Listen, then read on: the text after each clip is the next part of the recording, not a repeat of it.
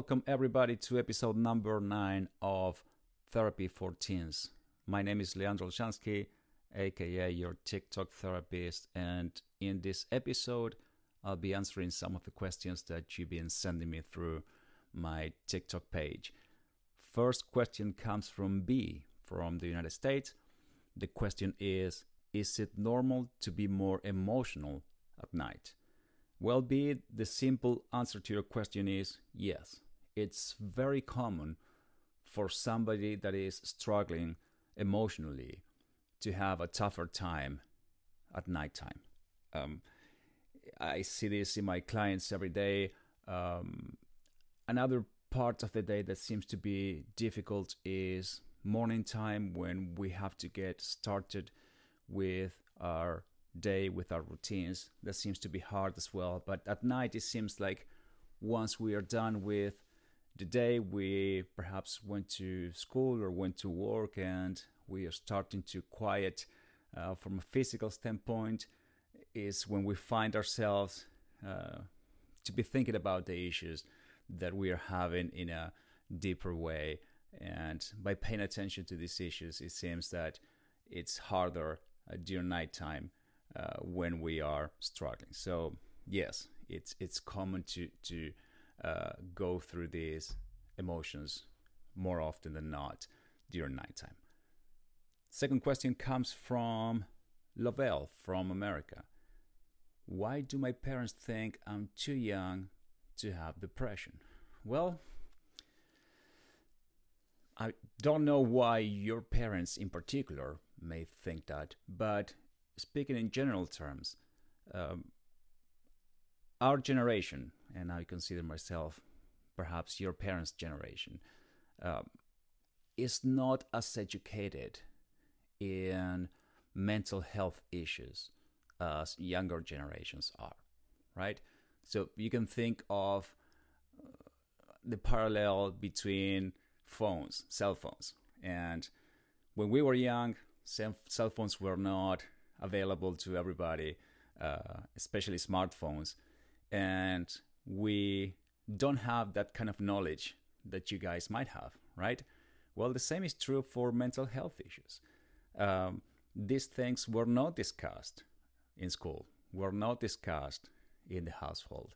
So in general, we are less knowledgeable than you guys are. So sometimes, in order to be able to comprehend what our kids are going through, we need some help. We need some education. So that's why sometimes I said, well, if you are a teenager and you are struggling, perhaps find a way to get your mom or your dad some resources that might help them understand what you are going through, right? Perhaps some articles or some videos about anxiety or depression that could be beneficial for them to understand what it is that you are going through. Next question comes from Hiris in the Netherlands. And the question is, how many times do you have a conversation with a client and their parents are there too? Well, normally the way I do things is my first appointment is going to be with the parents only. And, we will go over some paperwork and they will tell me a little bit about their concerns. And then the second session will be with the teenager. And every now and then, we will bring one or both parents to try to discuss some particular themes in therapy. But this will be in agreement with the patient, with the teenager. So I am not going to force a parent being in a session if the teenager is not comfortable with it. Okay, I hope that kind of answered your questions. Here is. Next question comes from Julie from the Czech Republic. And the question is, I think I have anxiety, but I'm scared to ask my mom to take me somewhere.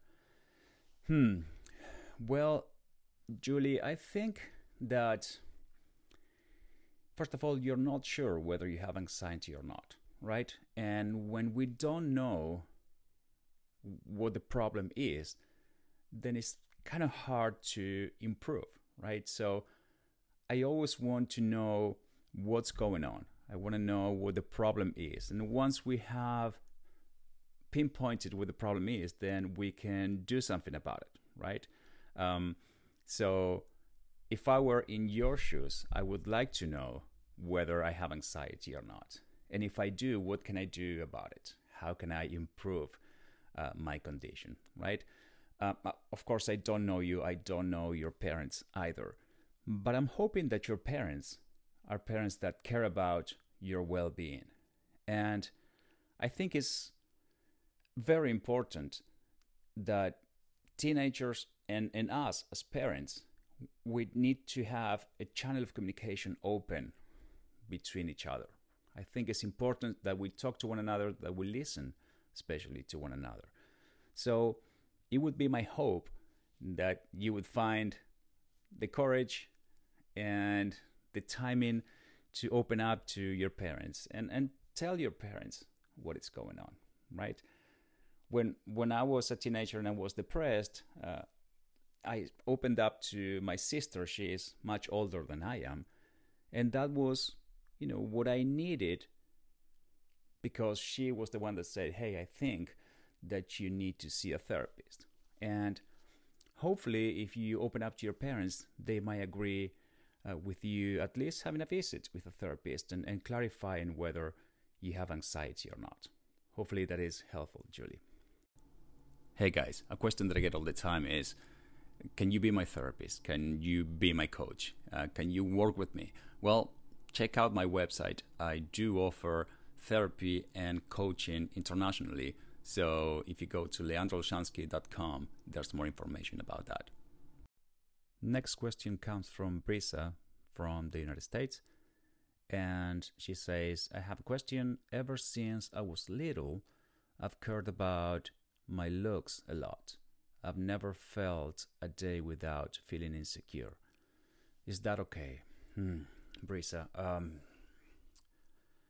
unfortunately, we are putting a lot of pressure on our young kids to care a lot about the way they look, right? Social media, printed media, TV, magazines, everything that we inundate our youth with, it seems that are these images of perfection and this perfect body and being pretty and how important that is. And I think that we are hurting our kids as a society tremendously, and I worry about it. And you shouldn't feel insecure, right? What you should worry about is, especially if you have been worrying about this since you were a kid, you should worry about being a kid and having fun and being healthy, sure, and having friends and being happy and having a good relationship with your family and, going to school happy. And you shouldn't have to think about whether you are the perfect image that you see on magazines or on TV or on social media, and you shouldn't be comparing to that, right?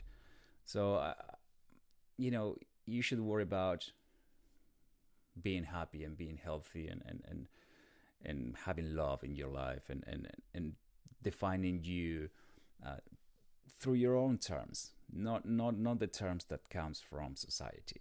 So my hope is that you and everybody else, finds a way of being happy with who they are, right? And I know it's a struggle sometimes, but I think it's a fight that is worth fighting.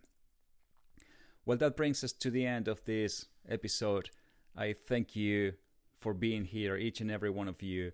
Like I always said, just leave a review or share with a friend, and let's help this podcast become more popular and reach more people.